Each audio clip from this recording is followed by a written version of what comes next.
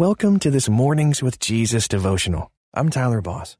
Today's story is brought to you by our partners at Life Audio. If you go to lifeaudio.com, you will find dozens of other faith-centered podcasts in their network. They've got shows about prayer, Bible study, parenting, and more. Head over to lifeaudio.com now. And remember, you can have full access to our meditations commercial-free. Just text ABIDE to 22433 for 25% off.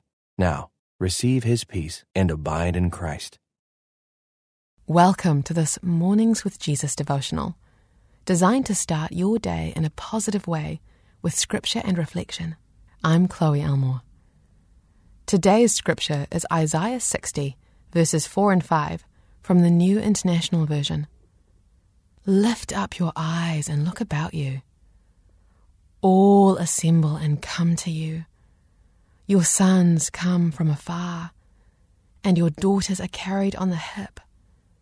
Then you will look and be radiant. Your heart will throb and swell with joy. The wealth on the seas will be brought to you. To you the riches of the nations will come. This story is from Elizabeth Byrne de Geer. As a city girl, Elizabeth never learned about birdsong. But then she spent a year volunteering in Alaska and got an education she'll always remember. On long walks in marshes, surrounded by lush woodlands, one of the school teachers Elizabeth worked with taught her how to recognize the calls of different birds. She slowly began to distinguish the different notes and rhythms that alerted her to the presence of pintails and plovers, ptarmigans and Pacific loons. The sounds of nature became a rich symphony to her ears. When Elizabeth returned to New York City, she thought that she wouldn't use her new birding skill. But she was wrong. Now, when she rides the crowded subway, she tunes in with her listening skills, and she hears sounds reminiscent of birdsong. In what before used to be noise, Elizabeth can now discern a variety of languages and dialects. She hears families interacting, tourists from around the world speaking, and teenagers laughing together. Elizabeth's commute has become special as she savors the sounds around her and realizes that the sound of humanity is a gift from God.